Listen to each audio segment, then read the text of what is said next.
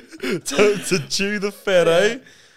Fuck, what a saying there, pal. Anyway, let's do it. It's happening.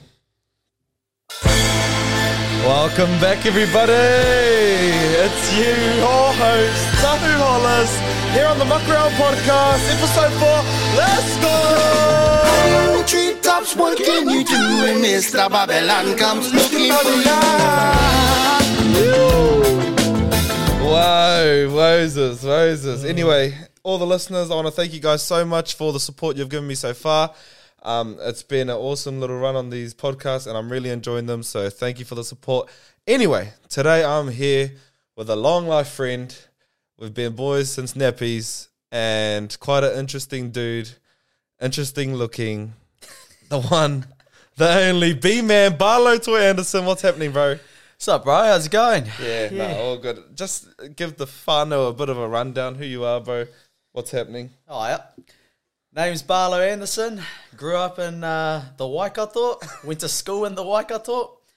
But whānau's from Rotoiti and Murupara on my father's side. Yeah, the old Utter Madness. Yeah. No, you don't say that name lightly. You don't say that name lightly. You don't claim to be from Murupara unless you're from Murupara. That's right. Yeah, staunch Anderson whānau in Murupara. Kia ora, uncles, if you guys are out there watching. Mihi mai. Yeah. And mum's from Whainaroa, from Raglan, and Tiki in the East Coast. So yeah, mum's from Tiki. That's where the full name Tiki Arangi. Oh, Tiki or something. But mum's from Tiki. The Rickard names from out Tiki. So yeah. Oh, true. Yeah. So that's my bones. Yeah. Yeah. And you studied. You got a couple degrees to your name. Oh, couple of pieces of paper. I need someone floating around. Someone go and hold them up, walk around the room, hope you want. Shout it from the rooftop. So it's a Bachelor of Commerce and a Bachelor of Arts in what? Bachelor of Commerce in Marketing and a Bachelor of Arts in Indigenous Development. Out of it. So come and help you and your cuzzies out Sunday, Tahu. Yeah. No, that's awesome, bro. Yeah. You mentioned your Rickard whānau name, and everybody who's a Māori probably knows who Eva Rickard is. Hey, he's a very famous person lying out in Whangaroa at the moment. Yeah. Nana done quite a lot of got a lot of mahi around activism back in the 70s and the 80s, and she was actually part of that Renaissance movement during that time when you had Ngā Tamatoa, you had Bastion Point, Takaparafo, and then you had the Raglan golf course occupation. So yeah, Nana, and we the return of the land back in the 80s. She led that march, eh? She led that. Yeah, her and 17 other activists from around the Motu or came to Whainaroa and went to the Wāhi Tapu there and sat and, karakia all day. And then the cops came and arrested the 17 of them. The cool thing was about that, though, the majority of them came from outside the rohe. Really? So it wasn't really our people that were standing up to that. Well, they were, but the majority our people actually as a Māori people, but not from the rohe. Not from the rohe. If anything, it was her people that were actually against her. Most of the time is people from the rohe were the ones protesting against her. So, and do you think that was stemmed from fear? I think a lot of it was stemmed from fear. I think that's what scared of the authority. Just scared of the authority, and pretty much, I think sum it up, they just didn't know what their rights were. Yeah. So she's an OG renegade. She's an OG, bro. She's power to the people. Yeah, power to the people. And they were fighting for land. They were fighting for land. Yeah, I think they were fighting for land, but they were actually fighting for tino rangatiratanga. Yeah. Self-governance, self-determination, and here we go. Here's a fact. We were looking through some old mail. She sent him because she was good friends with Jim Bolger. Yeah. The National Party. He was obviously the prime minister. Yeah. She sent an email to Jim Bolger, and it said, I would pretty much say I want my land back and I want the Queen to come and recognise it, and I'm going to state Whainaroa as an independent state of New Zealand. I said, oh, Anya, good on you. Yeah, good on you, bro. That is some tough That is shit. some shit. She goes ahead and messages the Prime Minister of New Zealand. Yeah. Hey there, pal. Fuck you and your queen. Yeah. We're out of here. We're out of here. Me and Raglan are out of here. Me and Raglan out of here. We're declaring it an independent state. So, and she didn't just write that to Jim Bowles, she wrote it to the Queen as well. Yep. The cool thing was we got a response back from the Queen, from the Really? Queen's private secretary, pretty much saying it's the ground has no authority in New Zealand and it's the government of the day's job to deal with it. Pretty much, get the fuck out of here. That's all they're saying. People using the Queen, even though, the Queen does have monarchy here, in a sense, like when they say, the Queen won't give us our land back. Our own government doesn't give us the land back. That's the thing, and in hindsight, we need to stop throwing sticks at the crowd because, at the end of the day, true power lies within the government of the day. Cool, the crown, yep, but it's only it's what is it? It's got no teeth. It's a toothless. Our government can make the change. The government makes the change, not the monarchy. Yeah. Hail to the Republic, bro. Hail to Stop the Republic. Stop it. Stop it. You say, is that what your movement is? It's changed from Eva Rickard fighting for the one state. You're fighting for the country. You're going to go ahead and make us independent, are you? Make us independent, bro. Make us independent, bro. Yeah. Would you ever get into politics? For people that don't know Barlow, he's quite a profound thinker. He likes to go into depth about things, but he likes to know facts about things. But he also likes to talk a lot of shit. So it's all the great values of a politician. I get pulled up on my flatmates quite a lot, going, where's the stats? Where's the stats? I was like, bro, you don't need the stats. You just need to know the narrative. You don't need to know that. Yeah. If you don't worry about all this wish-wash back here. If you just listen to what I'm listening to right now. The reason why you're asking for the stats is because you don't understand the narrative. No, but we have a lot of interesting debates in our flat, and they're really. I'm lucky that I'm flatting with a bunch of informed, educated. Group of motherfuckers. Yeah. Well, I don't think you could stand people who, below your IQ anyway. And they couldn't stand you. You're in people's face. Well, I was just saying. It's always been something for you. The thing that I've come to conclusion with is, yes, I am a know-it-all. Yeah. Okay, I am a know-it-all. Yeah. Sometimes I'm wrong and sometimes I'm right. I'm right. Like everyone, Yeah, so, of course. So I guess, but it doesn't matter whether you're right or wrong. You'll fight your point to the death. Yeah, exactly. Yeah. And I think that's something that the flatmates have found out. Yeah. I can go to the death, bro. Even if I'm wrong, prove it. Yeah. Sometimes that comes off as a bit ignorant. Yeah. And not ignorant, arrogant. Yeah. But hey, it's you. It's me. That's who you are. That's who I am. And if you're gonna claim it, what the fuck's anybody else gonna do? Tell you what you already know about yourself. Yeah. You Take arrogant prick. Yeah. I know that. I'm at peace with that. I made peace with that. We're Gucci. We're fine. Yeah. So. Far. Well, just going back to your nanny, Eva Rickard, beautiful lady, and amazing how it's impacted modern society. Like their movements have now changed into even as modern as Iumato. Yeah. People are willing to fight now. And that's the cool thing about it. Originally, there's the fear factor behind authority and everybody else being uninformed. And now it's changed into everybody is trying to be informed.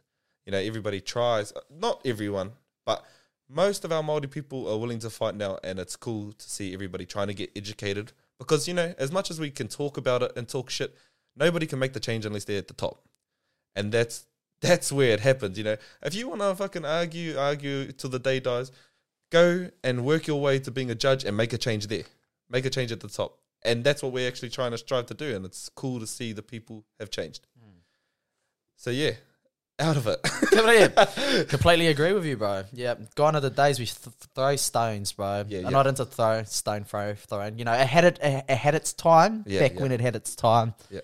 But now, like you said, if we want to make a change, You got to be, up top having, not the fry bread, but you need to be having the, the croissants. But no, you need a good mixture of the croissants and the fry bread, bro. Yeah. You need a good mixture. Yeah, they still got the fight in them. Anyway, your mahi, what do you do, bro? So, I'll censor this one. So I'm currently working at the University of Otago, project manager Māori. So I manage our academic and our international projects within the office. So one thing that I say in my job, and especially people who work in Māori development, they'll get it. We're not the office of Pākehā development. We're the office of Māori development. Everyone thinks we go in there, and Pākehā are pretty bad for it, thinking that we're there to, make sure that they get to a point where they understand Te Ao Māori, And it's like, and what we find in our job is that we spend most of our time making sure that Pākehā are at a place where they can interact and when they can engage with Māori. And the resources that we're spending is heavily on that rather than in actually Māori development and developing our people. Some people will debate, in order to develop Māori, you need to develop Pākehā. Well, no, that's not how it works. Because the Pākehā are well developed. They don't need no help. All they need to do is, firstly, we're there to guide. That's what I'm saying. We're there to guide the engagement between Māori and Pākehā, but we're not there to, to do the work for Pākehā. Māori aren't there to engage with Māori on behalf of Pākehā. Pākehā have to do that. Yeah. So, that's a lot of the stuff that we get caught up with in our type of mahi. Yeah. Not just like my job specifically, but across Māori development, across Te Ao Māori. Yeah, in that space. So, yeah. Well, it's been that you follow that path, because it makes such a difference. They need it. Every little Māori kid. I think it's almost instinctual. It's in us that the system is obviously wrong for us, but we need to change. Like, obviously, these are new systems for Māori people, and there's the Māori people are fighters. That's what it is, and we always want to fight this cause. But learning to adapt and live here, because that's where we are now. No point in dwelling in the past. Is something we all need help with, and it's mean that you're along that path, bro. Yeah. So, yeah. Also, I wanted to touch on the South Island, because you're in, is it Ōtepoti? Ōtepoti, yep. Dunedin. Is the reo down there good? Like, is it? Me pono aku koe i nā te rōreka o te reo o Kaitahu. Yeah. Katahi. Ka rua. I nā te huhua o ngā mātanga reo I tērā takiwa. So there are a lot of reo experts in Kaitahu, and I mean, if not the most.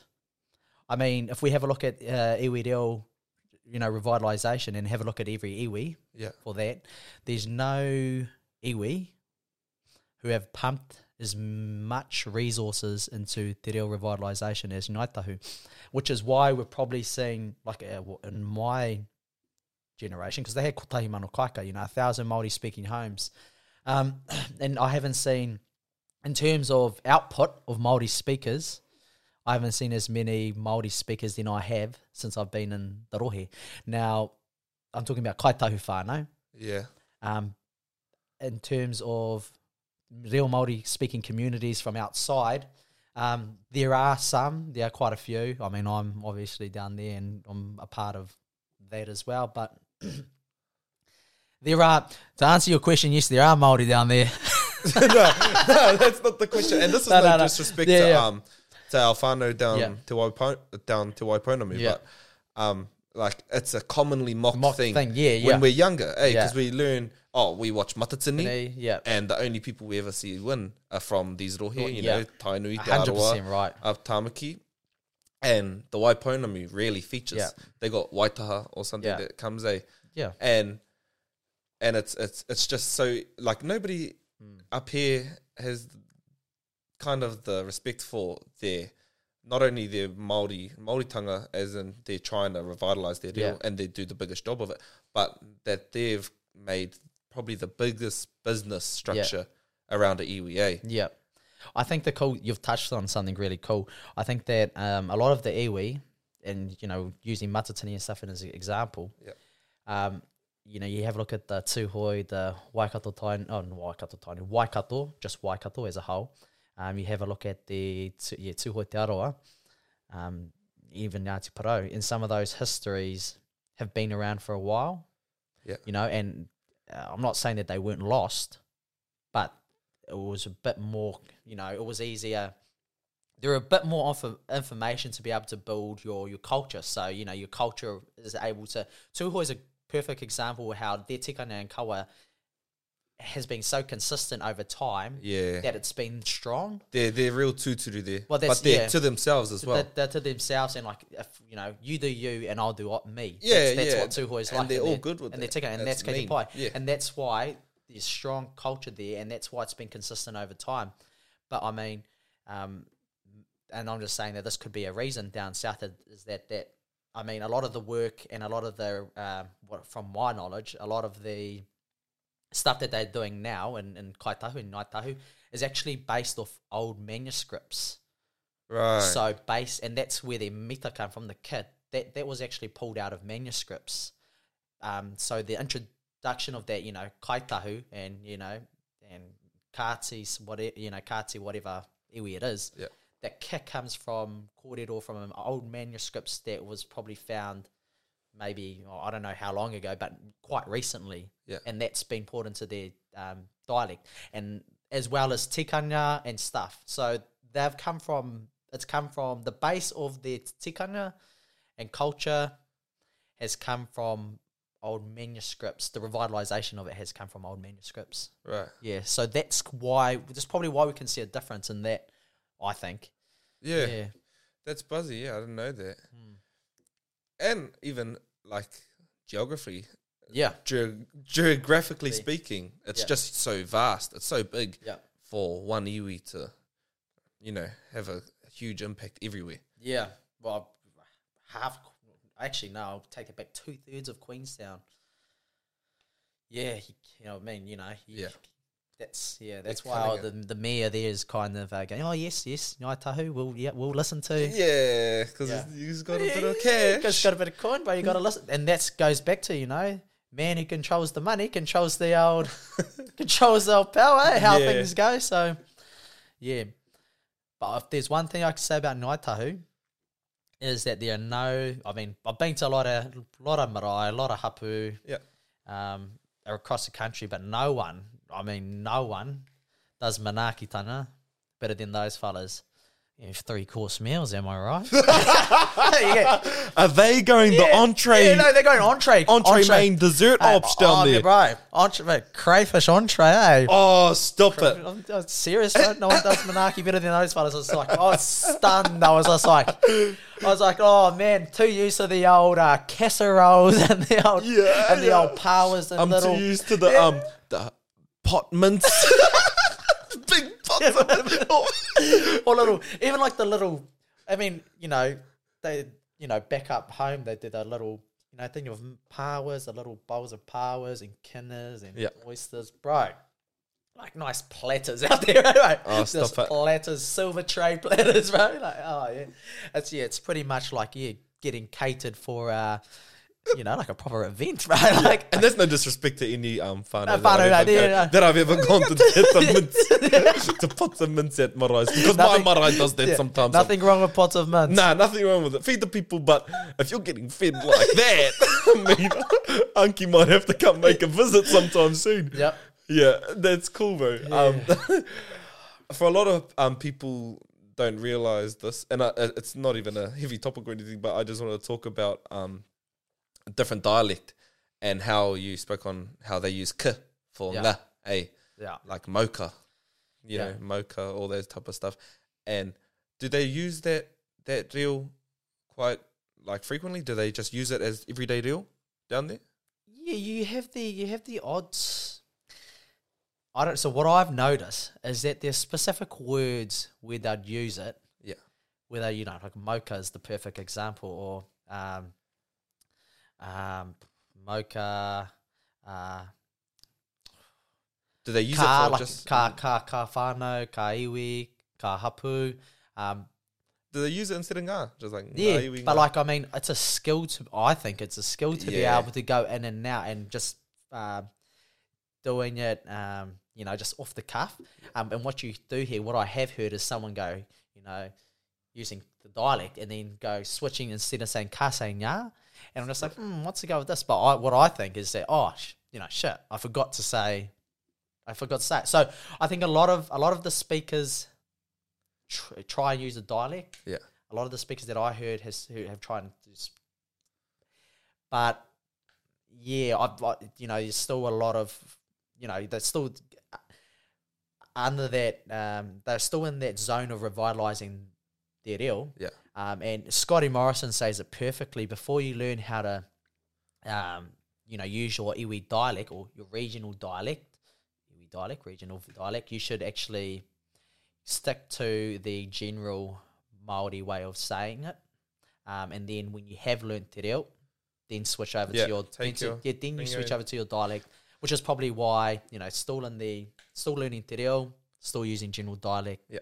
Yeah. Because even up in some of our region up north, because I see them, because I know a few people from Kaitahu, and he rarely uses his dialect. Yeah. And it buzzes me out because everybody else I know from regions where that happens, they're tūturu to it. Like, and it's natural for them. Like up north, my dad, you won't catch him saying wharepaku. It's always harepaku. Yeah. Okay?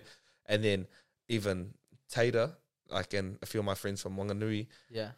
they got that saying down there, and it's karere kawana te ka ui, te awa mai te ka ui maunga. Yeah, te ka ui maunga tātu ki Tangaroa. Yeah. And I just buzz out because it's so easy for them. Yeah. And I'm like, bro, did you not? Yeah. Yeah, But the funniest ones, like, out of everybody in their dialect, and this is no disrespect to my tūhoi whānau, but I got a lot of them, they use, like, no G down there. So instead of maunga, they'll use mauna. Yeah. And like I've heard a story from even Ngao here, being because he's now married to Ruatoki Kil, and they use it in there. They transfer it over to the English dialect. Oh, good grief. And he's going, gee, what are you up to tonight? Is that us? Get a box? And he goes, yeah. What do you drink? Oh no, I just drink lawn white. Good grief. I only drink Oh, no, my G, just get us a box of lawn whites.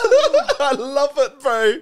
But yeah, no disrespect. Tū hoi mau mau kai. Well, here we go, bro. Crack if you say that. My because my nan, because my koro's from Tūhoi. Yeah. But my nan's from she's from Ngāti Porou. She's from Whakatohea, Ngāti Porou. And she sits down with we used to say it when we were young. We're like, you know, we might have been 6. We would, and well, not that we were trying to say. We're like, oh, Nan, we're from, where are we going? We're going to go to, like, you know, nah, something or rather. And she goes, nah, it's not nah, it's nah. And we're like, nah. Oh, because you guys spoke, you guys had the mad Tūhoi slang when you were a little way. Because Murupara, one half of Murupara is Tūhoi and then the other half is Te Aroa. Right. So you were always from both marae. Yeah. But yes, our Tūhoi, and we grew up around there, so that's what we heard. Yeah. So and that's where we spoke. And when we try to say the nya, nah. Nan used to hate it because she was coasty. So it wasn't a fan. It's so funny. It's so funny how those old people had like strict. Nah, babe. You're from here. You're from here. You're not from there. Yeah. That's funny. Far out. So. Yeah, Buzzy, G. Buzzy, bro. Yeah. Buzzy. How deep that goes and how far it goes anyway. Here we go. And we're back. Fucking hell. Good grief. Anyway, G, have you done, like we were just talking about it, you've done a podcast before, right? Done a couple of podcasts, yeah. Yeah. How's this one treating you? Yeah. A little bit not the best, not the worst. Somewhere in between. And, you know, there's nothing wrong with scraping by. Okay? Nothing wrong with scraping by. There's plenty of saying, C's get degrees. And, you know, if we're eating, we're eating. It doesn't matter if you're eating pot mints or if you're eating 3-course meals, you'll be full. That's it, bro. But anyway, you're talking about Radio Live. Yeah. You've got a gig with them. Oh no, so I've done radio live before talking right. about exchange, but I've got a meeting with the New Zealand embassy in Chile. You're so fucking out of it, bro. Yeah, when I'm back in work in 2 weeks. Like, yeah, and back to the grind. the honestly, Whānau, like, this fella has the most out of it stories, but he somehow pulls shit out of his ass all the time. Like, listen to this. Yeah, no, I have a meeting with the embassy of fucking Chile. What the hell? So what is that? What's going to happen there? So what we're trying to do, me and my good whanaunga, Alison Finnegan. She's actually my colleague. She's a Pākehā lady, but she works in the Office of Māori Development with me. She's an awesome lady. Yeah. You know, no one whātua on tikanga. She's she's chip off the old block. Yeah. She's awesome. So me and her have a hui with Ambassador Linda Tepuni in Chile. Yeah. She's our ambassador to Chile. She's based in the New Zealand embassy, and what we're trying to do is establish a relationship, an exchange relationship, with one of the universities in Chile. Yeah. And our university, our Otago University, to try and create an exchange between Māori at the university and the Mapuche people. Is Mapuche there? Yeah, so that's the indigenous people. Right. And yeah, so that's interesting, really interesting times for the university, especially in South America and Latin America during this time. You know, there's a lot of growing interest for Māori wanting to explore commercial activities, potential commercial activities in Latin America. So we thought that this is probably a great opportunity for students, for Māori tauira, to have a look and see if anything in Latin America, or any opportunities in Latin America, may influence them to pursue a career in business in that area. So exciting times. That's cool, G. Yeah. And it's funny because Māori people have a link back to South America, eh? They do. In Chile. Because there's Rapa Nui over in Easter Island. And a lot of people don't know this, but Māori and Rapa Nui language is pretty similar. We can actually understand. Same language family, bro. Yeah. Yeah. And then, so our journey as Māori people is so funny because our language and stories have dropped off everywhere, and you can see a correlation in between all of them. But it's funny that you guys have made a way to find links back to places we've been in history, I guess. Yeah. Anyway, speaking on Chile and South America, you've done quite a bit of travel yourself, eh? And I don't know if it was education travel. Oh, everything's education travel, bro. Everything's education travel. Speak a bit on it, bro. So where have you've gone and done a lot of stuff over in South America, right? Yep, a few things. Yeah. You went to Brazil. We went all around. Yeah. Well, we went pretty much everywhere in South America. Yeah. Would you like me to elaborate on that? Why did you go there? Oh, yes, you know. And this is just speaking on travel and for kids. What's the most you learn about yourself being overseas? Resilience, I think, it's different for every type of country, but I think resilience is a big thing. Another thing is how important is fostering relationships with people from different backgrounds. That's probably especially traveling around South America and Europe when you don't know anyone. Yeah, good to go by yourself. Because it kind of forces you to go out of your comfort zone and make friends. Yeah, you got no one to fall back on. And the other good thing is that you don't have to, if you want to go somewhere, you just go, oh, I'm going. You don't have to go, oh, bro, what's your thoughts on? Yeah. Oh, no, I like this place. Oh, but I hate this place, you know? Yeah. So you can just up and leave and do what you like. And man, greatest times overseas. Brazil, went over there for the biggest party in South America, probably maybe even Southern Hemisphere, called Carnival. Carnival or Carnival? Carnival. See, this is my Ngāti Pākehā mita coming out. Yeah. But yeah, Carnival. We were just 9 days of greatness. Celebrating greatness. I've seen it. So what's the actual celebration? Is it just a festival for fun? No, so it's like it Lent. a traditional So yeah, it's a tradition. Lent. It's like Lent. Yeah, That's so a biblical thing, eh? Yeah, it's a That's a church biblical thing. It's got something to do with yeah. So it's biblical, and Yeah, you're all yeah. out there with your tits out, beads around. Going for it. Yeah. So what are you? I thought, like, watching your stories over there, and obviously talking to you about this before, but it looked like it was more of an LGBTQ society. It was like one of those celebrations. There was rainbows everywhere. So and, yeah, bro. and my man B-Man was right up in there. Nothing wrong with that, Whānau, but he was in there. No, so like that's the thing, and it's like it's funny that you mentioned that. So that's why we all dress like that. So it's because the one thing about South America and Latin American countries is they're actually if you have a look at you have a look at the Americas and New Zealand's the countries that have come westernized countries. Yeah. We actually are masculine men are Masculine. favor masculinity. Yeah. You go to the South American countries, even in Italy and stuff, the males are quite feminine, Like quite heterosexual. but Metrosexual. they're just comfortable in their skin. It seems like sexuality over there is quite fluid. Right. Here's a story. Go ahead. Okay, Go ahead, okay, so- B-Man. Okay, kids. It was this. You'll just be walking down the street, Right. and then and if a female sees you, she'll pull you around and she'll start hooking up with you. I shit you not. She'll. It's a 1 second eye gaze. They pull you in, and if you look at them and they look at you, it's not if or but. They'll just go. The thing is, if you pull away, then they're like, oh, kapai. Yeah. But if you don't, it's 1 second, boom, Safe. So You're in there. it's and that's what it was. There's a good 9 hours of drinking. 9 days. 9 hours every day. 9 hours a day. Every day. So you'd wake up. That's a bender of a lifetime, pal. You get up at 7 in the morning because they got. Arch. Yeah, you get up there and they've got a bloco, so it's a street party. So you're there up in there, and the reason why you saw that photo with like different clothes on is because that was the chicks party. So so everyone had to dress up as girls for that. Their first day was the girls party. I bet it was. The second day, My man's just a hidden cross-dresser.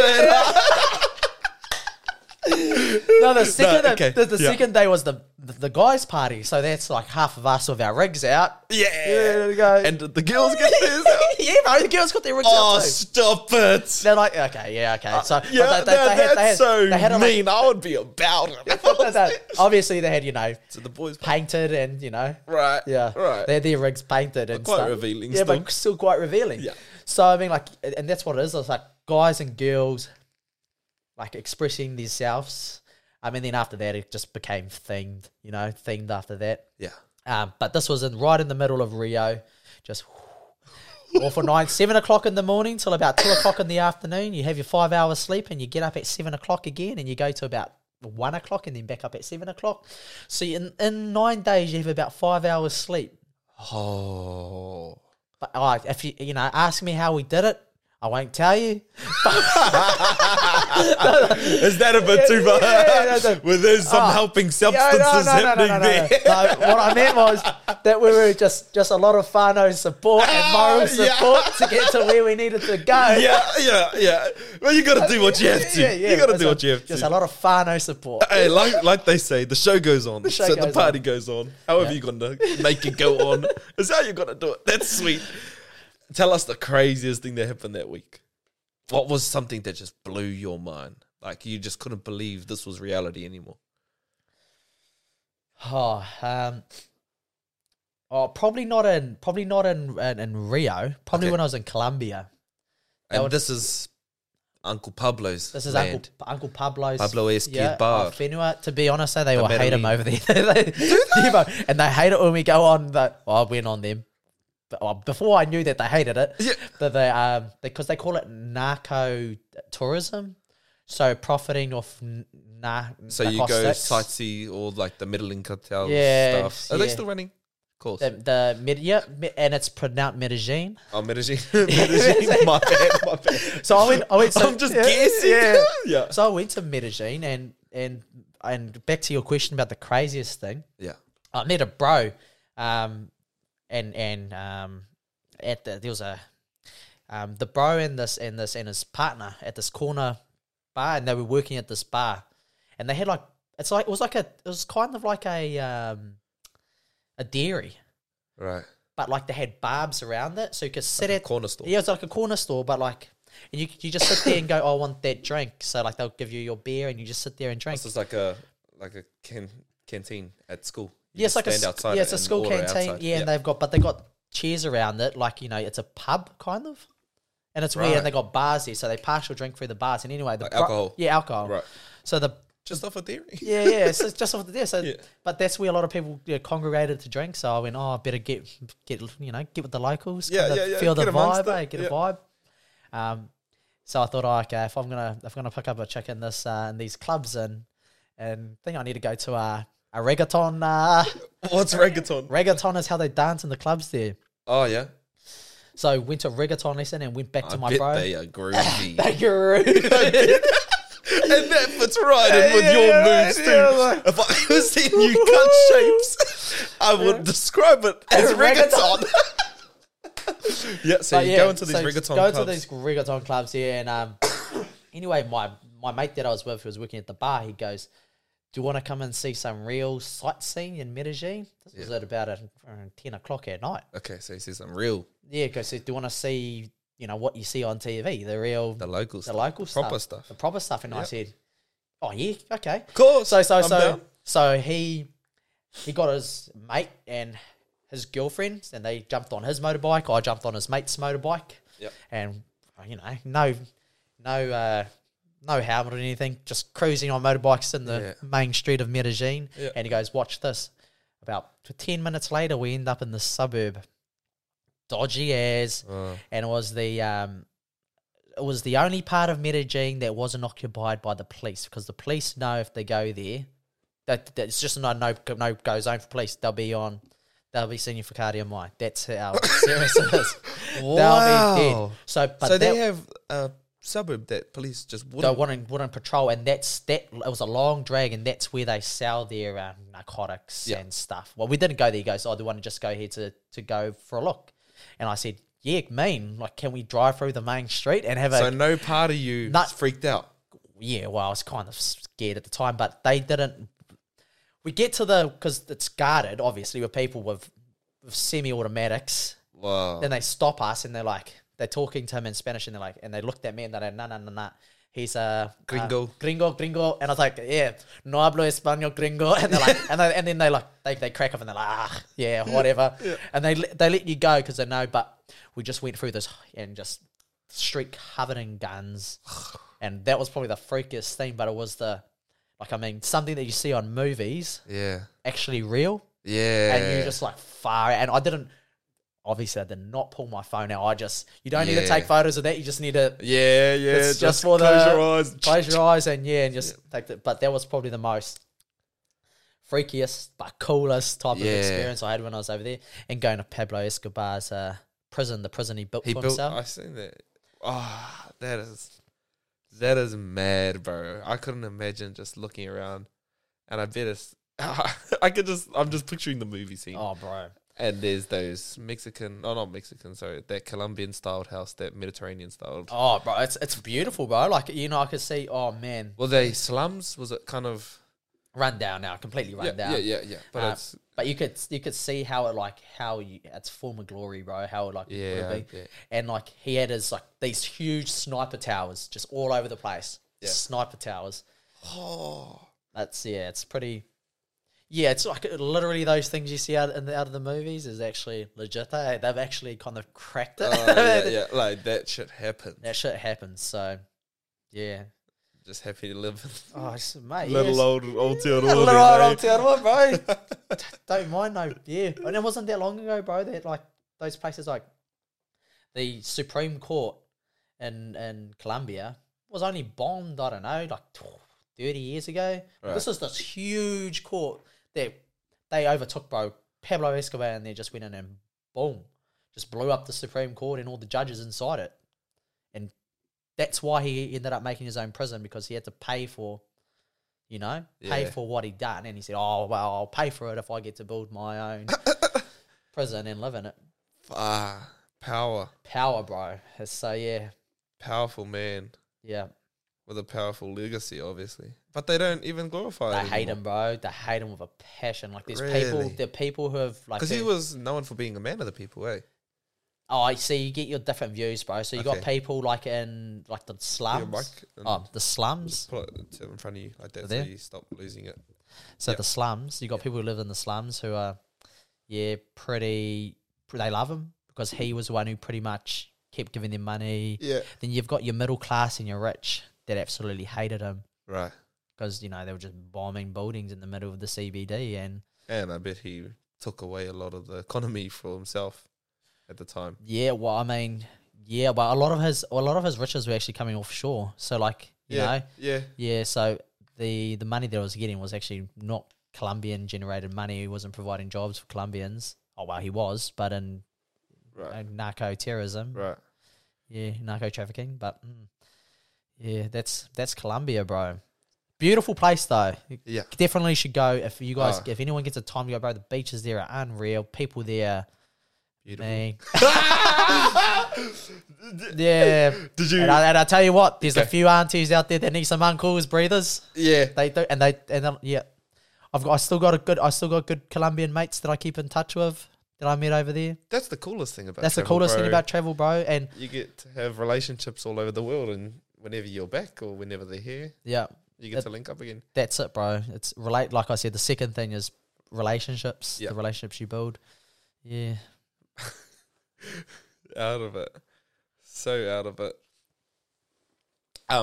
So you've never really been the relationship type of dude, like you said. Stop it, bro. Like you said, just because, your first thing was go by yourself. Yeah. Because that's the type of way you roll. Yeah. What is it about relationships that freak you out so much, bro? Commitment. Is it commitment or is it control? Oh, yes. No, it's not. Yes, you're right. It's control because, you want to be able to get up and do your own thing. Yeah. And, I mean, it's you got to find someone that wants to do the same things as you.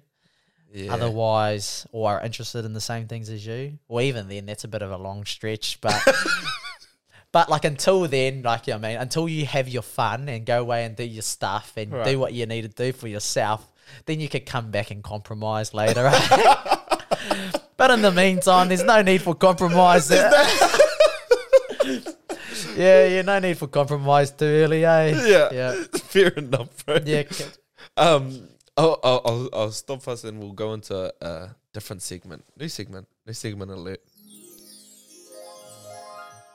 Buzzy topics. So, obviously, we're through it now. COVID struck the world and affected everyone in some way or another. Have you bought into any conspiracies? Or is COVID itself the conspiracy? Oh, good grief. What a question, eh? Let me scratch the Martinger for a bit. Oh, 5G fellas can fuck off out of this podcast. Bro, anyone who talks about 5G and towers, bro, just deserves a big box kick to the head, eh? Number one, that's one. Yeah. 5G and towers, you guys, yeah. What if you guys, if you guys want, give Tahu a buzz, and then Tahu will give me, and I'll give you a whole reason why, 5G and your whole tower conspiracy is a whole lot of shit. Why? Go, just the main reason. I mean, look, if there's one way to control people, it's not through some tower that kind of sends signals out to people that controls you by, mate, there's only one way to control people, bro. Power and money. That's the I thought you were going with a different P word. Oh, yeah. Oh, wow, if you're in a relationship, there's another one. Yep. Yeah, if you're in a relationship, then the other P word's the old, yes. Yeah. I wanted to, Jay, because I've come up with my own theory now. Oh, here we go. And enlighten me. Yeah, this is really far fetched, and I don't actually believe this, but I'm gonna go ahead and tell it like I do. imagine, like, if they're, because I somehow, there's something in me that just thinks there's some secret society running the world. I don't know if it's that Illuminati shit, but I think there's a table of the most powerful people in the world that they can control markets, money, people through economies. And I was contemplating with myself driving around the other day that what if they all were sitting around having a yarn and they were like, should we see who could make up the most bullshit to convince everyone? Like, who could convince somebody with the dumbest thing? And then they were like, bro, I bet you I could convince the whole world that there was this virus inside a bat. Inside a bat that could get from one person to the next, to the next, to the next. And I bet you I'm going to shut down the world for 4 weeks at a time. Do you reckon that's even possible? Like, because I reckon, or maybe they used it as a source to, we need everybody inside so we can do something on the outside. Like, what? 4 weeks in your house? That was fucking out of it. There had to be something else going on, bro. Because, do you know anybody with COVID? I know someone who got COVID. Do you? Yep. Are you sure? Yep. Did you see them? Yep. And were they fucked? They were worn out. They run down. Cool, like everyone. Yeah. That's just me on everyday symptom. That's me by Friday. Yeah, so cool. So I must have COVID too then. Fuck, no, I think that she was presenting with a lot of the symptoms, and then she went and got COVID, tested. She was actually a part of the bluff. The bluff. What do they call it? Whatever that happened down there. The circle or and did she die? No, she's very much alive and very much well. Well. Yeah, possibly. There's a high chance that she's possibly well. Yeah. So that's, if we would look at percentages, potentially about a 70 something. That's what I mean. Like, they got half sick. I literally don't know anybody who's died. Like, I don't know any whānau, anybody with any story about it. I think if we branch out past New Zealand though, and we have a look at the likes of Spain, and we have a look at the likes of Spain and. Well, Italy's the perfect example of how, I think you look at it and it's a different strand of COVID. There's been different strands of COVID. So not as for some reason, it's the strand seems to be more stronger in those countries, in those European countries. It could be. Well, see, I'm no epidemiologist or public health physician, so I can only offer my opinion, not my. Are those also just numbers? Made up. Wow, yes. Like, because if somebody dies with COVID, like... How is it properly recorded? Or how can you say COVID was the cause? When maybe they were always going to be that sick and always off on their way anyway. That's a good point you make. Like, I mean, if you have a look at those who have contracted COVID in New Zealand, they've been... A lot of them have been the elderly, and a lot of them, actually, most of them have been in rest homes. So, they already had weak immune systems, and I'm not saying that's the reason why they died, but that could have played a huge reason on how COVID might have been the last straw, Yeah. The last, like pneumonia, bro. Pneumonia is a big one there. And it's pretty much just another strand of pneumonia, isn't it? Then again, I'm not going to comment on something. On something that I have no... With the... I couldn't tell you. Bro, and that just made me think, like, I know nobody with COVID.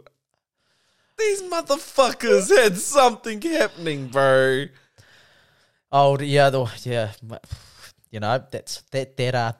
cordial was far beyond my beyond your pay grade. If they get Ashley Bloomfield here to pay me a bit more, and I'll comment a bit more on. I love Ashley Bloomfield. Did you see that thing that happened? Yeah, poor bugger, eh? Yeah, what's his name? The fella that got David sacked? Clark, bro. He's from down our end, down Dunedin, North Dunedin MP. Well, not for very long, but bro, he's down those days. Yeah, he got sacked, eh? He got sick. He got relieved of his ministerial portfolios. he got relieved. Did you see how he had to leave? He like said to them in an interview, He's a distraction. "He's a distraction." Bro, he had to go in front of New Zealand and tell everybody he's a distraction to Parliament. He's a distraction to the government. COVID-19 response. I was like, oh yeah. Take that, you fucking prick. Honestly, you narky cunt, you snitch, you 6'9" motherfucker in front of your bro. But, His bro was standing in the back and I felt so heartbroken for the cuz he I actually... sold him down the river, eh? Yeah. Sold him down the river, bro. Imagine that, bro. You're on fucking live TV. You're standing behind your bro. You think he's about to make an announcement, and he just brings your name through the fucking mud. Yep. The Director General has admitted that is his fault and his ministry's fault, and he's prepared to live with the consequences. How about you just take some responsibility for your?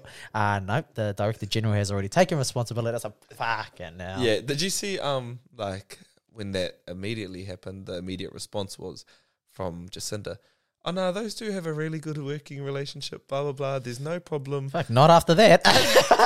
And I can imagine like her saying that, and then deep down being think like, you wait till I get back in that fucking room, David. I'm about to rip you bro. a new asshole. You're out of here, cunt, bro. And it's so funny because I think, let's speak about Jacinda a little bit. Beautiful lady. Yeah. That's done a lot. Had a hard run.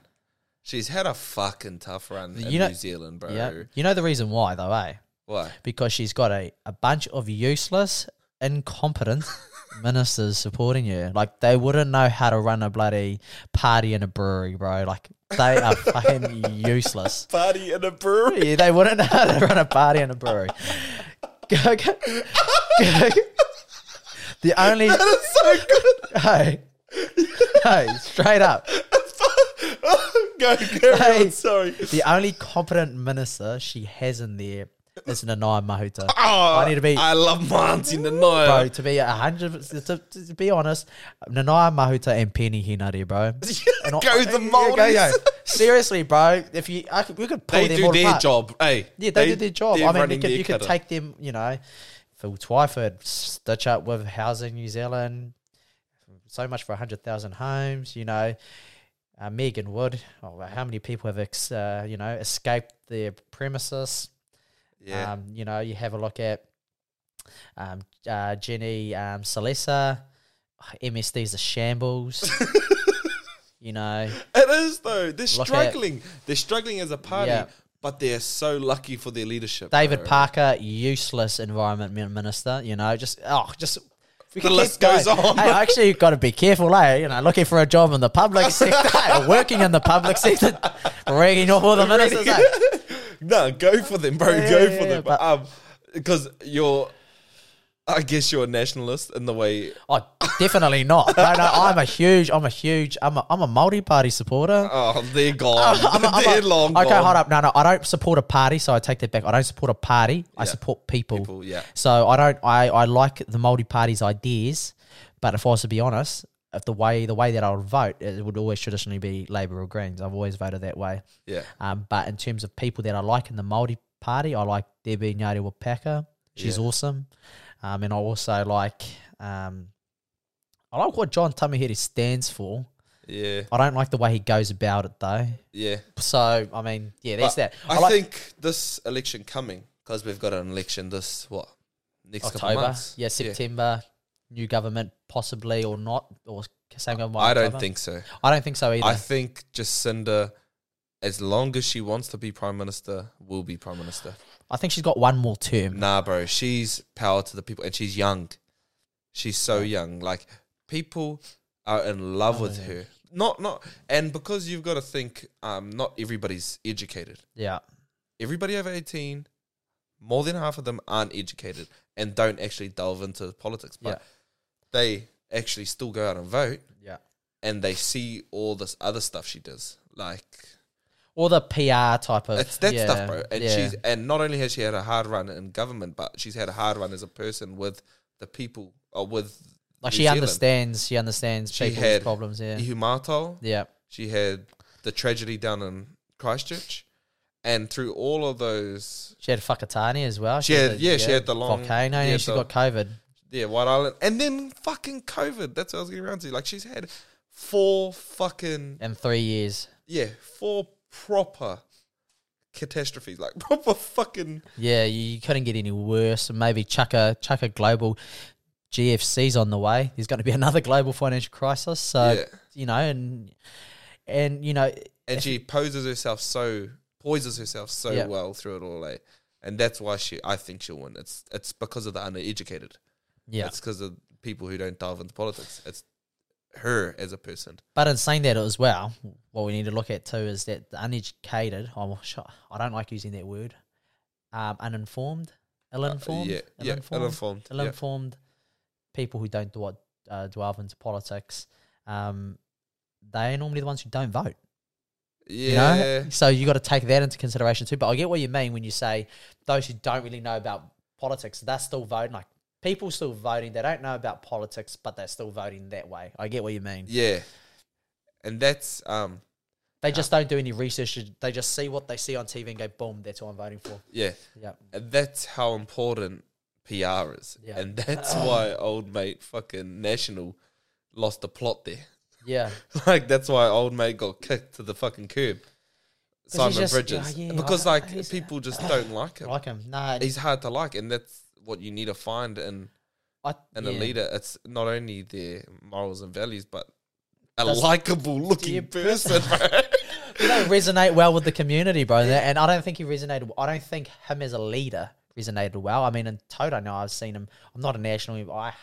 I do not like National. Yeah. I don't like their policies. Yeah. But I've seen him in Toto, and I've seen him with people, and he resonates well with his community. But in terms of New Zealand as a whole, he just couldn't. And to be honest, I think part of it's not really his fault. Like, it's you either resonate with people or you don't, bro. Yeah. Like, I mean, I think that Nikki K should have been there. I mean, if they really wanted if they really not Paula Bennett? No, not Paula Bennett. No. I actually think Nikki K. Sheep versus shepherds. You know. Yep. Yeah. Sheep versus shepherds. Yeah. People who are followers or people who are leaders. Yeah. Do you think that people are born that way? You know, sheep or leaders? Do I think that? Yep. I think No, I don't think you're born that way. No, I don't. I think I think your environment shapes that. I think who you surround yourself with shapes that. And there's nothing wrong with being a informed follower. That's what I like to say. An informed follower. Okay. That's a cool way to look at it. There's nothing wrong with being an informed follower. Yeah. Yeah. But in terms of leadership, I think a lot of it's to do with, the thing is, like, I mean, and this is a bit of a touchy subject, because, you know, we see a lot of rangatahi now who are all out, and I've got nothing against rangatahi who are out there with their pitchforks and fighting the good fight, because that's what we need.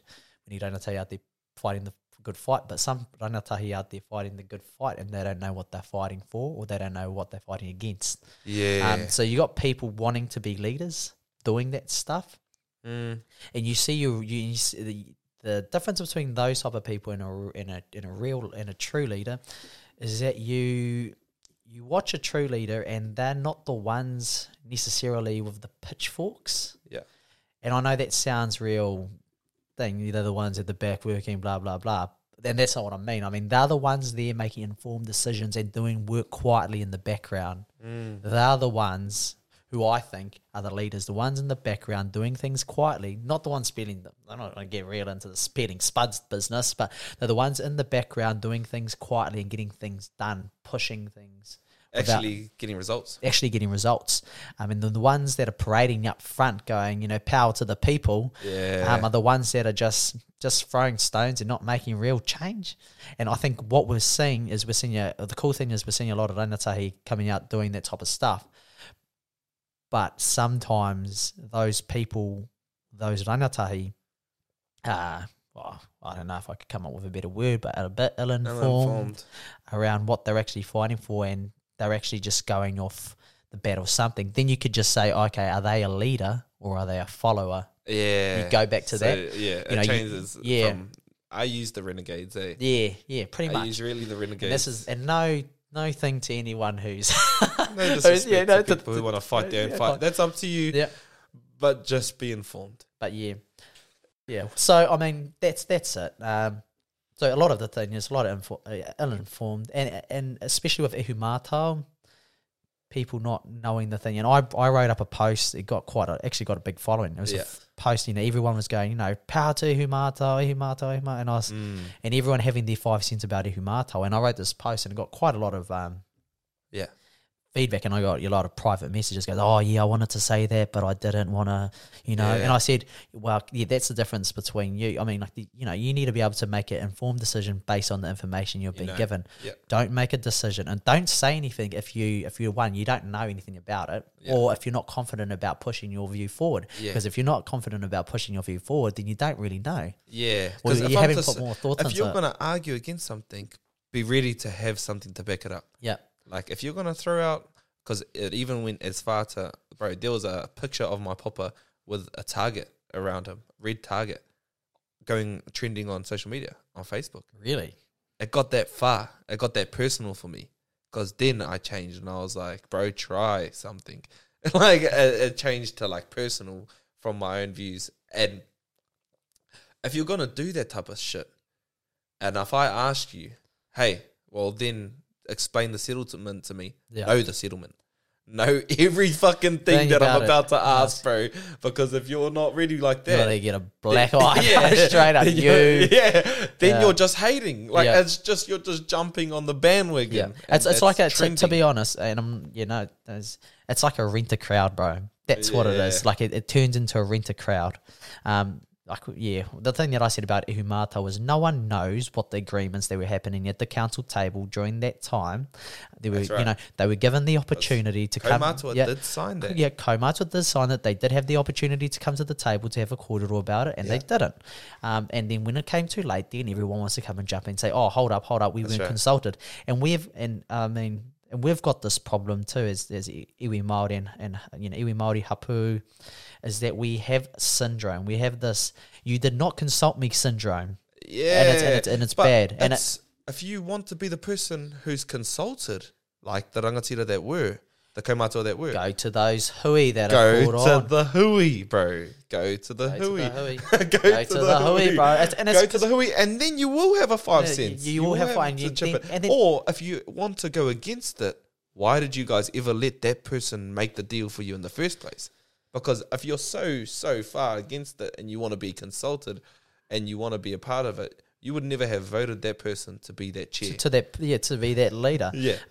So that's what I said about Ihumātao. I said, what you guys don't even know what went on in the background. I'm lucky that I knew someone that was sitting at the table who said, oh, well, came to the table and those mana whenua that were in the rohe within that bera said nothing. The other thing I'd like to draw them on, they took the money. The other thing that it might have not have been, it's not, no, because government only has the ability to give back Crown-owned land. Yeah. But, what you could do is, mark areas of significance. So within the settlements, so go, okay, we can't get Ihumātao back, Waikato Tainui, because, their boundary stretches all the way out to South Auckland. Yeah. My biggest question was, I could be wrong here, my biggest question was, okay, why didn't Waikato Tainui add Ihumātao as a place of significance in their settlement? Originally, even though it's private land, but I mean, like, we've got a lot of private land around here that we say that, it's a place of significance, you know? Right. Like, if it's, and that's, I don't know if it was Potatoes Whare or Tawhia's, Potatoes Whare was right there. Yeah. So. If it really was important. If it was really important, if they had this great cultural significance. Yeah. Why didn't we write it down in our settlement? Or why didn't we say, okay, hey, I know the Crown can only buy back Crown land. Which is something even people don't know. Right? Yeah, which is people that don't know. People don't know that the Crown can only buy Crown land. Yeah. They're like, why didn't you get that land down there? That's because you can't buy private land. Yeah. And the thing is, the government, at the end of the day, if anything's going to happen at Ihumātao, the only option is for the government to buy the land.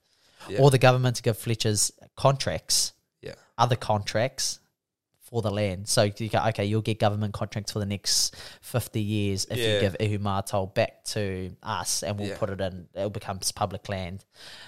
Or, well, the government buys it, but that could be the worst thing the government does is buy back that land, because then they have to do it for everyone. Sets a precedent for them to go and do the same thing in all other... Which they definitely will have to. And it will be an uproar. So that's not happening. So I think, that's the only way. I think what government officials are doing at the moment is looking at every little possible solution, option, to see how they could get that land back without having to pay for it. Yeah. That's it. And that's why it's taken so long, and that's why no one's heard anything about it. This is going to be a stab, because I can't say this... I can't say this neutrally, but I think as a Māori person, we are our own enemy. Like, in what sense? It goes even back to our language and society today, how people who struggle to speak are scared to go learn to speak because there's other people who can already speak, and we talk down on them. Like, we laugh at people at the pai who have average speeches. It's things like that. That's what I say. I say, ara no atu ngā rau me ki ako koe te reo Māori. There's, I don't know how many resources out there for you to learn Māori. Yeah. But it is just a personal thing to them. They feel like they're unworthy of being Māori or anything because these other Māori... Because it's not other Pākehā saying, hey, your language is average, you're pronouncing this wrong. Bro, and what, like, I mean, that's what I think all the time, bro. It's like, when do you ever go over to, like, the UK and they're like, oh, that English is weird. You speak weird English. Like, you know, if anything, it's like around the accent, but, like, it's never around, oh, that's not Flash English. Yeah. You know? Exactly. You get what I mean? Yeah. And that's where, like, we're making our own people feel uncomfortable. And, bro, even, like, people saying, oh, I'm half Māori, like, I'm 1/8 Māori. Oh, yeah, bro. It's because no one feels comfortable claiming it, because they think if you claim it, oh, you have to be an expert in this. Exactly, bro. And you know why they think you have to be an expert is because other experts are saying you have to be an expert. Yeah. And, bro, if you're Māori, you're Māori. Okay? Yeah. Don't feel any kind of whakamā to go learn the reo. Don't feel like you have to be shy to express your Māoritanga even if you don't have the reo. And we are the only people telling ourselves. Yeah, and what you find is, because I've seen it quite a lot, is you find a lot of, not resentment, but like a lot of Māori who are trying to find themselves as Māori,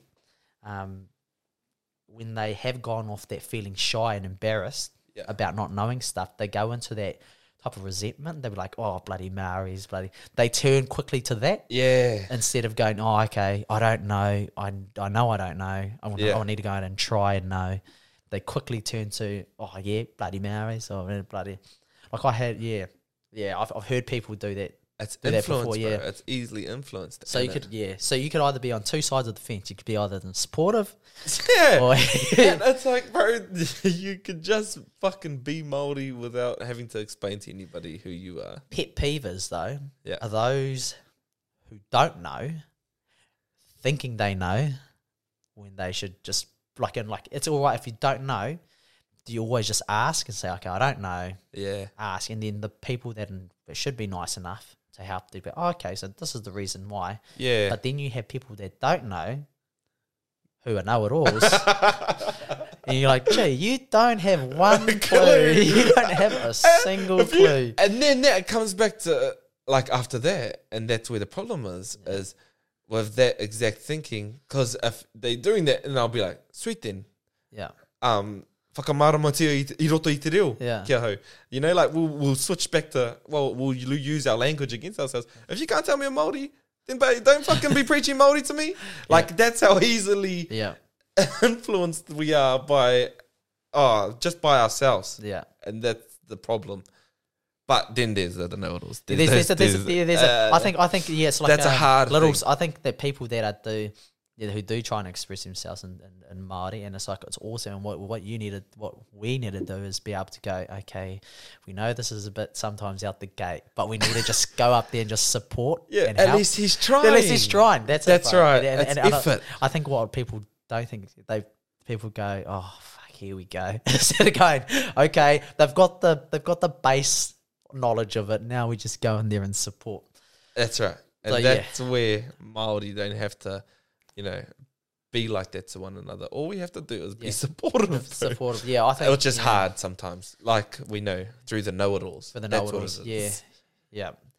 And then there's there's a spectrum, bro. I like to look at it as a spectrum. right. Then you've got the know-it-alls, Yeah. the ones who think they're God's gift to earth. They know every whai kōrero, tau para bloody thing to date all the way. That's good on you. Every ngiri. Every nere, every more te atua, Yeah. just to date, bro, all the way out here.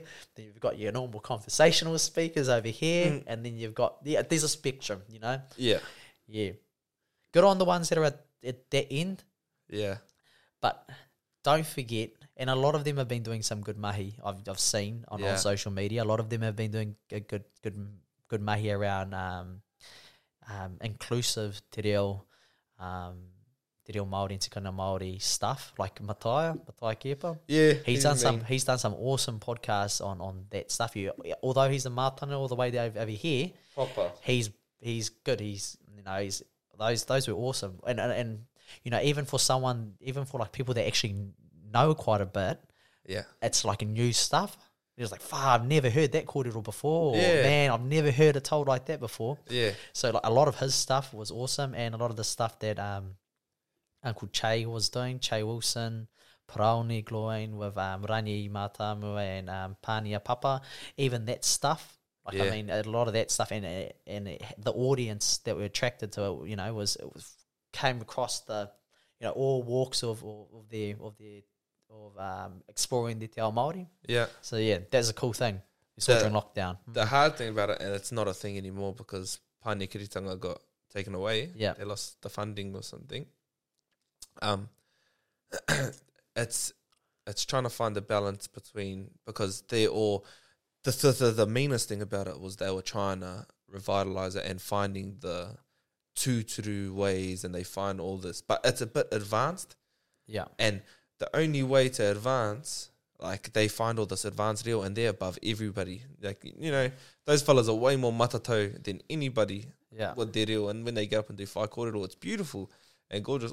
They can know all the karakias in the world, but it's hard to translate down the line, like down that spectrum, because people that will ever get there in their life to that mātanga status will only be people who have the conversational. Yeah. Like, it'll only be me or you. Yeah. People who grew up in Kurakaupapa Yeah. and speaking reo at home, that's the only people who could learn even that far, Yeah. learn further. But then there's the majority who don't speak reo anymore.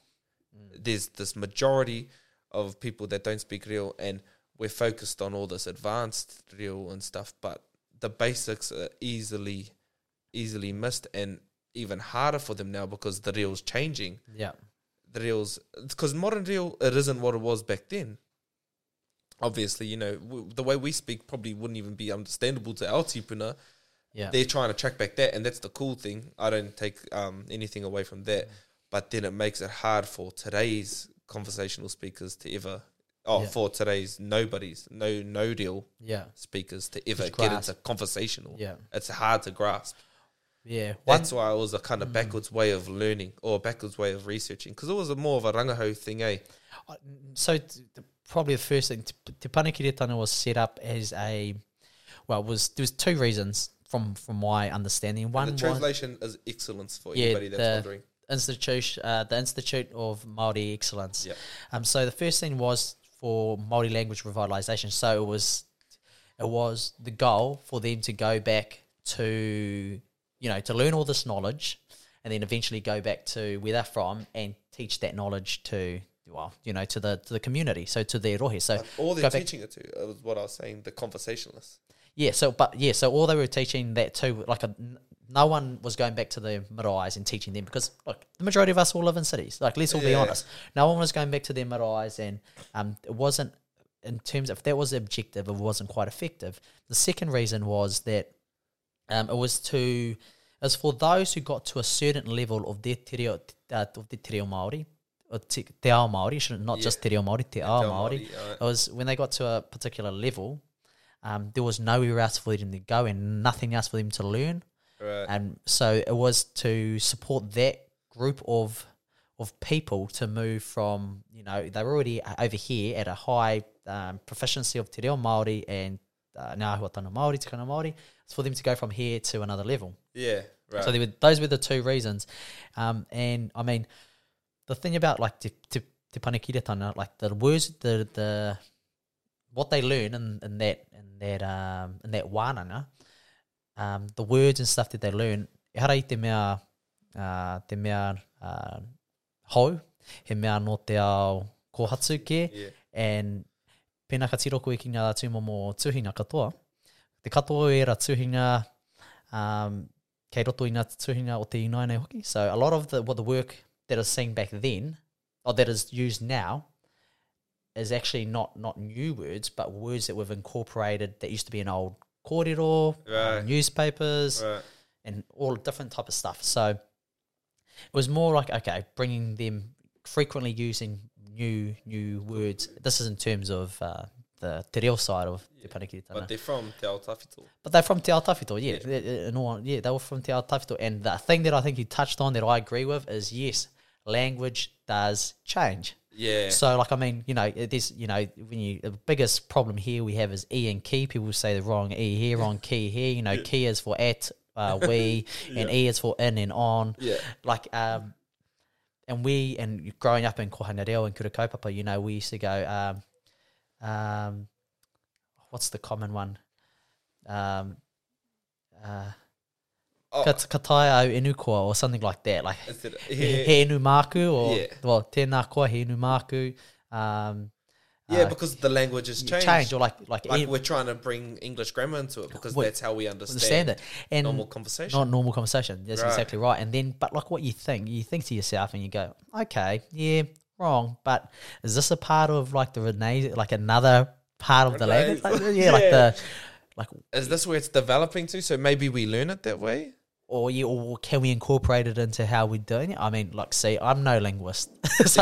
But I mean, it just makes sense. You look at English, like, what are you doing? Instead of what you're doing, or I don't know. I'm gonna go now. Yeah. Instead of I'm going to go now. It slowly incorporates itself into the English language, and that's how we commonly speak. And you know what? Okay, grammatically wrong, but we still use it in everyday conversation. And the point of conversation is to communicate with people. Right. So we go back to that point of conversation is to communicate with people. And if it's doing that, then. But I also, acknowledge that, sometimes we have to. There's the essence of the language that we need to preserve.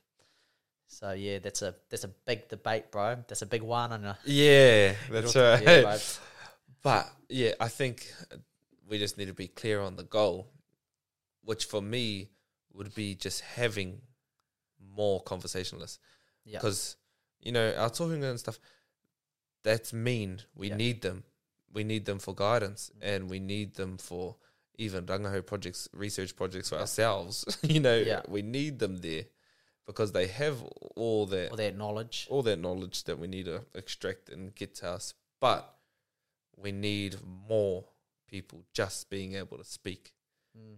Well, yeah, see, you're right, bro. And like, even for conversational speakers, sometimes, you actually talk with a mātanga reo, and never do I get nervous in English when I speak Māori. Like, never do I get nervous when I speak with someone else who's conversational, whoever else has been. But when you speak to someone that it's expert, you're kind of like, stepping on eggshells. Stepping on eggshells, bro. You're like, I better not say the wrong thing here, but not say the wrong thing there. And you're just like, oh, okay. Because it's judged. Because it's judged, bro. And you're just like... And that's us, once again, being our own worst enemy with each other. Yeah. And judging just for trying. Yeah, judging just for trying. But you get some good. One of the things about I know I'm going back to them, but panekiretanga is that a lot of the stuff they've taught there is to be is humility. Is that you've been given all this knowledge and you know a lot of stuff. Yeah. Therefore, a part of that is being humble with what you know and using that to help other people. And like, no doubt that a lot of them have done that. And I'm not talking about panekiretanga. There's a lot of other experts at the reo that didn't go through the institute that that may have, you know, the way that they approach things is like that. Oh, there's no whakaiti in what they do. Yeah. It's real. Oh, that doesn't make any sense. Oh, kei te he te Bro, rā. they're so easily. But another thing that came from their panes thing, from Panekiritanga, is, like you said, they teach humility. And then this is us being our own worst enemy again. Everybody who's beneath them, who's below them, sees them as peacocks. When they show up to, you know, do their whai kōrero, we're like, bro, nobody's understanding you. Shut up, just speak normal, you know? And then we, the lower people, are bringing them down. Yeah. And that's our own way of judgment. Yeah. Only because of our own insecurity. Because we can't bring ourselves up. Right. So and another thing that I like that Poe actually, when they did the Panekiritanga documentary, which he touched on, and he goes, well, not everyone in the community was ever invited to the whare makatea. You know, not everyone was invited to come and learn these sacred knowledge. So, no one was ever invited to the whare makatea. You were chosen as the tohunga. baby. Yeah. And that's for whai kōrero, that was for everything. So that's another argument. That's another the tuturu Yeah. factor behind it. And that's what they kind of did in a way. Yeah. Because they were invite only. Yeah.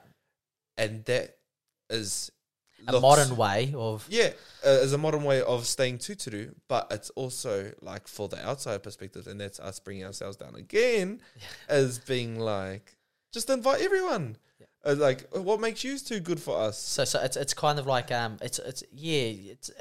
you're right, because it's different to what it was back then. Like, I mean, we're not back then. We weren't trying to revitalize anything. No, there was no such thing. We weren't having to revitalize, but sometimes, and like we've seen tikanga being paused over COVID, you know, over certain things on the marae and certain tikanga and kawa.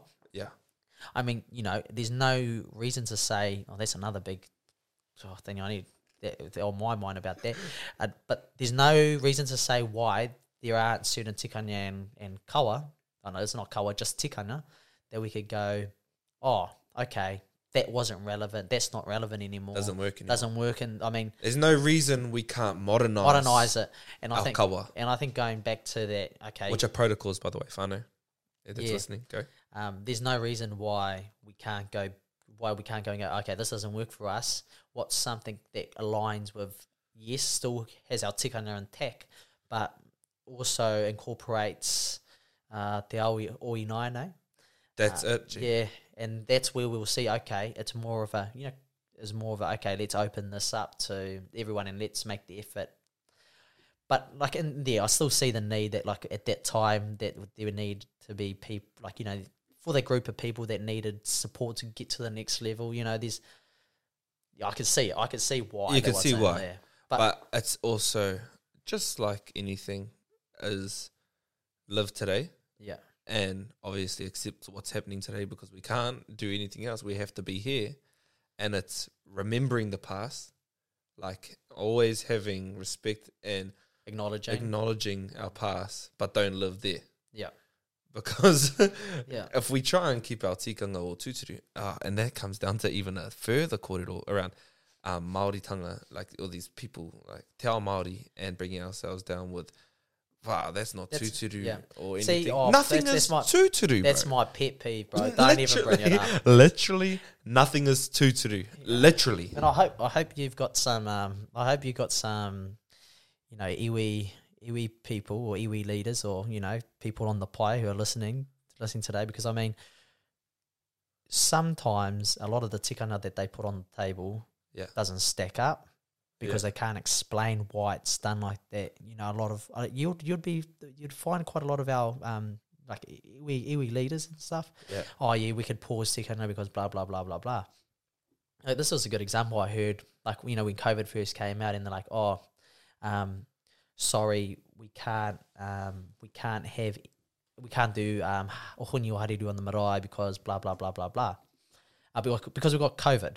Right. Because, you know, the run risk of someone getting COVID if we do honi and hariru. Awesome. Great. Okay. Why don't we just cancel the event? Why don't we just not have it at the marae? Why don't we put everything at the marae at hold if honi and if it was not hariru, it's just honi. If honi was a big part of our ceremonial practice, it was a big tikanga that we couldn't change, then let's not have the hui. And if it is something that we can change, then why haven't we changed it? Yeah. You know? Why are we still doing honi? If you're saying now that, oh no, we're still going to have it and we're just going to post, stop doing the honi all and why are we still doing it then? I'm not going to go and honi someone for no reason or if I don't have to. Right. I know that sounds real borehead at this moment, but I mean, there has to be a reason behind why we do things. Right. And why? Because of COVID. If honi was a big part of our tikanga, and there was so much reason. And there was so much reason behind it. I would rather the marae go, okay, no, aroha mai, because we can't do this part of our ceremonial practice. Because we need to stay two. Because we need to stay two to do.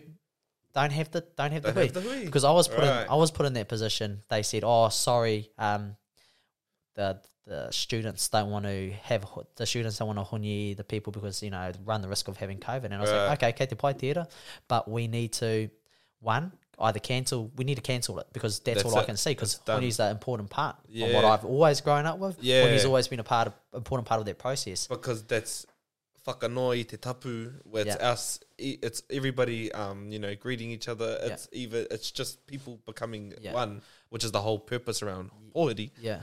Yeah. So when someone comes and tells me, oh, okay, okay, COVID's finished now, let's go back to doing your honi. And I'll be like, well, nah. You gave that. No, then they're like, oh, no, because tikanga, we've adopted our tikanga so many times and people trying to spin things on tikanga. And the people that are spinning things on tikanga, I'm not saying they're not experts because, they are 100% experts. Right. But the reasoning that they give behind it lacks justification for why we'd still do it, which is why I will always question why we do the honi from now on.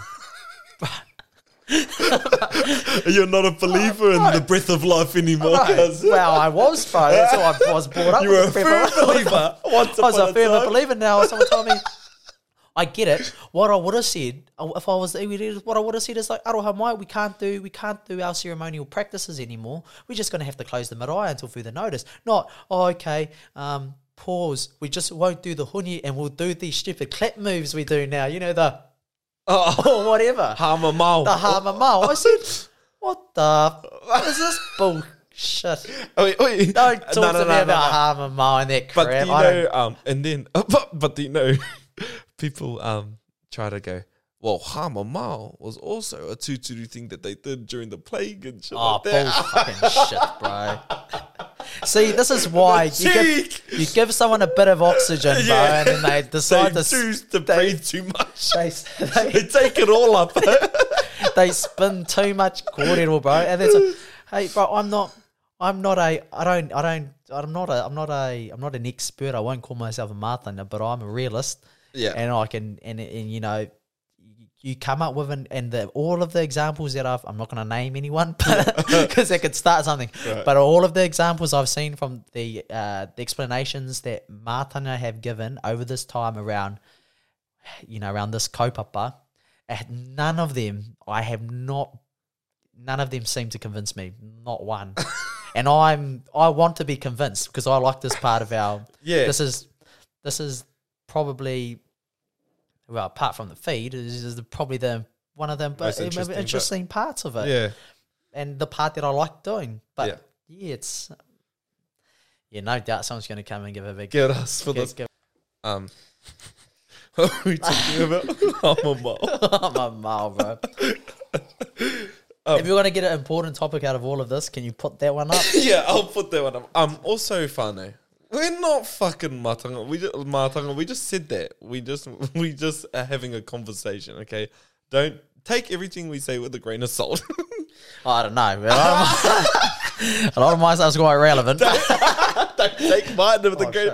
Take mine as the gospel, eh? Yeah, take mine as gospel, bro. I only preach the truth. But hey, won't hold that against you. Bro, and oh my God, man. But you know how those old people, just our kaumātua, enforce these tikanga and stuff. And they, like you said, like, hey, that's not the right way or something like that. It's kind of hard for kawa and tikanga to develop, I guess, and modify itself, because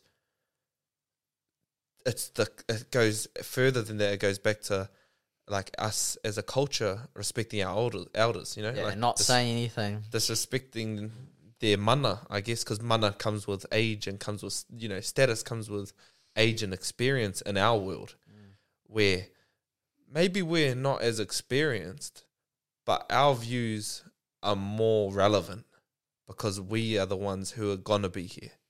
You know, we're the ones, if we're going to change the world for where we're going to live in, not where those fellas are going to live in. Yeah. And that's when changing kawa and stuff. And even at Marae Hui, why I think the youth is so important and should be vocalised just as important as our kaumātua. Because we're the ones who are gonna have to live with the. We're the ones who have to deal with the shit.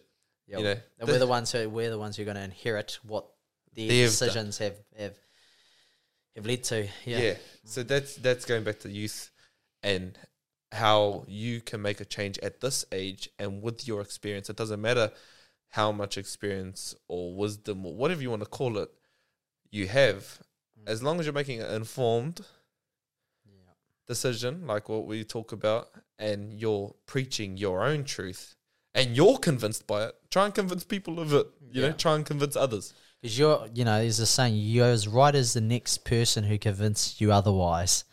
That's what it is. You're as right as the next person who convinced you otherwise. Yeah. That's right, bro. So go out and convince people yourself if you have such a problem with it. And be open to, if you are... Be open to being convinced. Yeah, being open to being convinced, and be open to, not being wrong, but just being more informed. Yes, PG way to put it, really. PG, being more informed. Yeah. Adding something more to your kitty. Your kitty. The Pākehā way I was saying it. Yeah. Your kitty. Your kitty. Bro, I hate PG culture. Like, I hate PC culture, is what I should say. Yeah. I hate it. Like, I hate fucking chucking wool over the fucking over our eyes, bro. Like, just wake up, kids. Like, I hate it when even I've talked about this before, but profanity being used and like parents trying to shelter their kids from profanity and all sorts. They sing it in all their games and shit anyway. Yeah. I think just making people, like we said, informed and giving them the right values. Let them do with whatever. Yeah, let them figure it out. Yeah, like people being so controversial, like yourself, you're a controversial dude that preaches. Like, you preach what you believe. So there's no if, what, or maybe with when you say something, you're saying this is the way you believe. Yeah, yeah. Not that this is the way everybody else has to look at it, but this is the way you're seeing it. And you'll vocalize that quite easily. Yeah. And educated, informed. Yeah, but it's like, bro, don't let other people that are controversial like yourself affect you just because they have a opposing view. Yeah. And what we get caught up to is that people will always say, "Oh, you don't understand," or you don't listen to what I say. And it's like, no, people listen to what you say. Or you don't, people listen to what you say. Doesn't mean they have to agree with what you say. And then they kind of take that on as, oh, you're not listening. It's like, yes, I am listening. No, I don't agree with you. That's what it is. And people say, oh, that person must be an idiot then because, but it's not. It's because it goes back to their values and what they believe. And, and I'm not saying that those are bad values. They're good values. But, some of them might be like, persistent, confident, and what it does is it kind of throws them off if they don't stick to those things that they know. Yeah. So you always have to be confident. I think one is you always have to be confident. Yeah. And that's what we were talking about before about modernizing tikanga. if there's anybody listening and you're this young renegade keen to go for it with your pitchfork, fucking go, man. Yeah, I've got Because some. Yeah. I'm a firm believer in changing the way we think. And I really do think we need a change from kaumātua having the power to youth having just as much as a say, if not more. And I mean, if you look at traditional Māori society, bro, everyone had a voice, regardless of if you were Pākeke, if you were kaumātua, if you were taihohi, you know. Everyone had a voice, and everyone had, because everyone, it was up to everyone to do their part for the betterment of the community. Yeah, So right. everyone had an equal part. And it wasn't until, like, I mean, yes, you did have it, like, if you're a hapu, you did have a rangatira, if you were part of it, obviously iwi came on later on, and you had ariki or something. Yeah. It wasn't until then we saw big figureheads, but really everyone had an equal responsibility, you know, an equal say, because everyone had to contribute to the betterment Everything. of the hapu. So They if worked one as part one. falls, then you're all fall pretty much. Yeah. So I think that's important. I think what important thing to mention would be that yes, we use what our kaumātua give to us as guidance to what we do, but I don't think at times, I don't think, and I might get shot down for this one, I don't think at times the decisions made for our children should be made by them. Yeah. Okay, and I mean that's a bit of a different view. No, that's But true. I think that too. Yeah, I mean we're going under our settlements at the West Coast Harbour Claim settlements at the moment, and I said, why aren't we informed? We don't know what's going on. They don't no Why one aren't knows we what's at the going on. table? Why aren't we at the table? Why aren't we being asked what type of This post isn't gonna settlement? affect them. Yeah. It's affecting Us, us. or not even ask what type of post settlement entity do we want? What does it look like for all the West Coast harbours out Raglan, Aotea, and Kāwhia? I mean, yes, there are maraehui, but I mean, we get told last minute, like, oh yeah, maraehui tomorrow, and it's like, bro, give me a bit of time, we would have got there. Yeah. And same people making same decisions. It is, bro. Not It's listening, never changing. and it never changes. And you know, I heard it. Oh, you know, you're way down the pecking order. I've been told that before. Oh, you're way down the pecking order. Like, That's wait right. till your turn. Wait till you're ready. Hey, bro. Oh. I'm ready to give an opinion. I'm ready to give a view. I know. I'll try and convince you right now. Yeah. Hey, I'm here. Try me. Yeah, and yeah, because I mean, yeah. So I mean, yeah, that's pretty much my. It's funny how you mentioned doing the best for your community.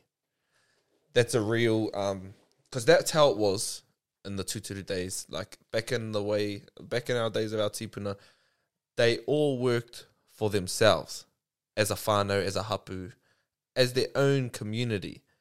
And now, Māori people as a whole, we try and unite. We say we are one, you know, we are one people. By history, we really weren't. Yeah. We really weren't a one society people. None of us had the Yeah, same views. Nah. And we fought hard against each other. Yeah. We would rape and pillage each other's villages. Yeah. We would go over to other people to take power from them, mana from them. We weren't one people. The kupu Māori is actually modern. It's introduced to generalize us all, and it's just remembering that everybody is so different, Yeah. bro. Every iwi has so much. That term annoys me, bro. Because Māori Māori isn't even annoys a me. kupu, bro. That's because we use Māori as normal. Yeah. Normal, that's the natural thing. Well, and here we go, and I want to touch on that point you just made, talking about grouping people into thinking, oh yeah, they believe the same things. I had one person come up to me about this. Might have been about 3 months ago. One of my good mates, who's Māori, and said to me, oh, you know, if all Māoris just vote for the Māori party, then you know, they'll be in. You know, it'll be okay. You know, all go to for Māori. And I said, do all Pākehā vote for the National? Right. That's what I said. Do all Pākehā vote for National? No, I said Māori aren't a group together people that have the same views, We're not the same people. I said we have a lot of commonalities. We have a lot of similar practices. But we don't all think the same. I mean, tikanga and kawa can change from this marae Yeah. to the marae across the river that I'm looking at. You know, you could be looking at the same. and that's why can't you guys? And that's another one. Why can't you guys just go and do blah, blah. Unite Yeah, and why can't you guys do that? It's like, well, why can't Pākehā do that? You know, why can't they do that? You know, we're just like, we've got diverse views. We've got, you know, we don't all like the same things. Nah. And that's We I actually have a lot of resentment towards other. I think that people like, you know, look at, oh no, those are Māori. Like you group them like, oh yeah, they all eat the same thing, drink the same thing, and that's a common misconception. I think That's a really common misconception, and why is because we're not even taught that at kura. no, we're not. Even at Māori kura, at kura kaupapa, we're not taught that Māori is a new word.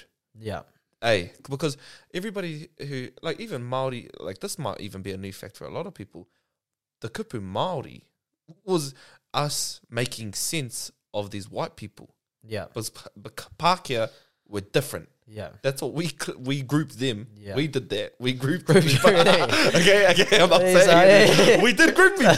Okay, and we grouped those white people Yeah. as just white. Yeah. They are white. They're different. And then we're like, fuck, we're the normal ones. And Yeah. heaps of people think, you know, that's what it is. Yeah. We just made this own name for ourselves for them Yeah. to make it easier. We're the normal ones, and We're normal. We're the different normal ones. Yeah. You're out of it. Yeah. You guys are weird.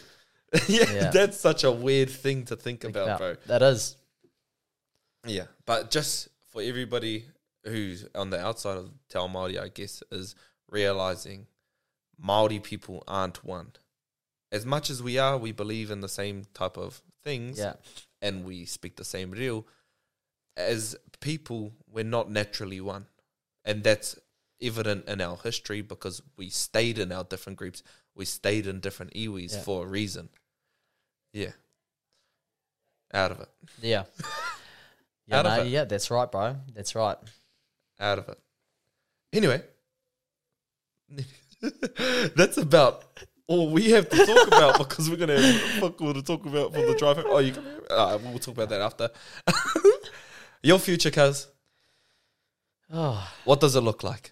future. Like, you know, what's the goal? What's the goal of B-Man's life? Oh, just to find somewhere nice where I could just, you know, chew the fat. Somewhere nice to chew the fat, bro. Yeah. Yeah. So, but, Because you're quite content in working hard to play.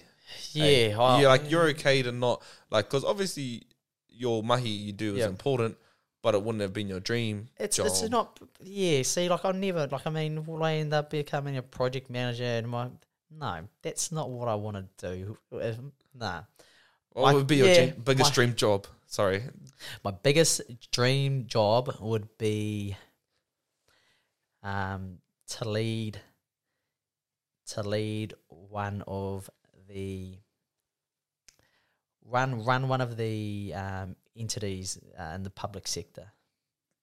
So, you know, if it's a ministry, not the Ministry of Health, because, you know, it's a bit of a hard one at the moment. But but some work as a senior management official in one of the big in the public sector would be Do you my think dream job. your drive to be this leader comes from wanting to make the decision? Like, to be honest, I actually don't have a drive to become the leader, well, at this moment anyway. But I you think have a I think drive I think to I have be a at the drive table. I have a drive to be at the table. That's it. I want to be making the decisions. Yeah. That's you what wanna be is. a part of I want to be a part of making the big decisions. I don't want to be love ringa wera, but I don't want to be a ringa wera. I love all the work that the ringa wera do, and, you know, even now and some of the work that I'm doing, you got to do the ringa wera stuff, because there's if always you don't dirty work. if you don't understand the ringa wera stuff, then how are you meant to understand the big stuff? Right. Because, you know, the big stuff is what influences the little stuff. Well, you're trying to make decisions. Well, you're for trying the to little make stuff. you're trying to make decisions for the little stuff. So, so there's that. But I mean, like you said before, I don't at the moment. My drive is to just, you know, do what I need to do to enjoy my time. Never don't work over an 8-hour day, whānau. No one's going to thank you. No one's going to come out with big thank yous. Yeah. Waste of time. Do what you need to. So Do what you need to do. So you go places. Worry about becoming a senior official at 40. I hope you never save this video. Find somewhere. I hope it's find some fat to chew on. Yeah. Is pretty much the knuckle of this kōrero. Find some fat to chew on, whānau. Yeah. Cool, my G. Well, thank you, B-Man, for your time. You know, love you. Always have time for you. We know this. We've grown up together. But, yeah, it's cool, G. Well, thank you for your time. I'm sure the listeners would have learned something. Yeah, you'd hope so. Chiri papa. Even if they didn't learn anything, then they got to disagree with something. So I'm Definitely glad. disagree. I 100% will guarantee this would have been a stimulating podcast for you listeners. Anyway, thank you guys. This has been the 4th episode of the Muck Around podcast. You go ahead and follow me at all my socials, at Tohollis, YouTube, Spotify. Find me anywhere. I'm there doing it. Thank you. Let's go. That's us signing out. We're done. Thank you, whānau. Thank you. See you next time. Make sure to tune in next time. I'll be carrying on talking shit. Cheering some fat. Treetops, what can you do when Mr. Babylon comes looking for you? Gangsters, good.